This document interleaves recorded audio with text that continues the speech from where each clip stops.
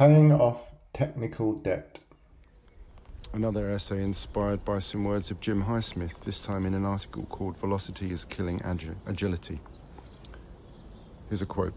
The Agile movement has focused on high levels of customer involvement, basically a good thing, but we've gone too far.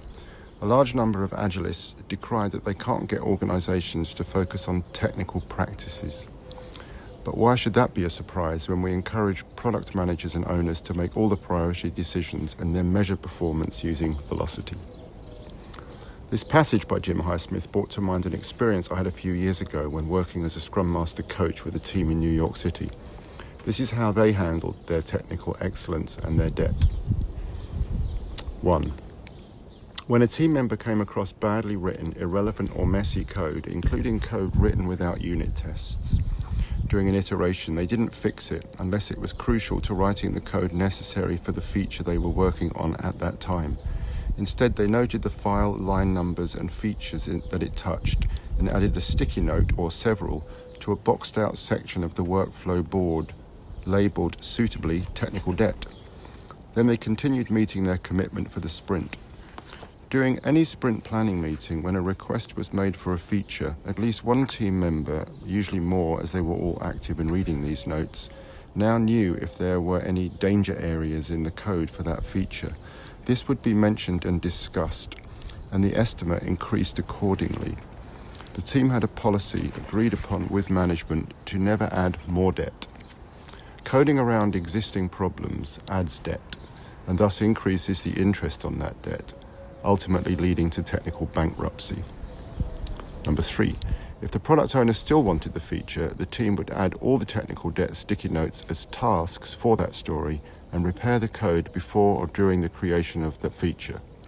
Needless to say, brand new features were coded to the standards of excellence the team had set themselves. This simple process made the code quality highly visible to all. Even without technical knowledge, a simple count of sticky notes told a story, and everyone wanted the count to go down.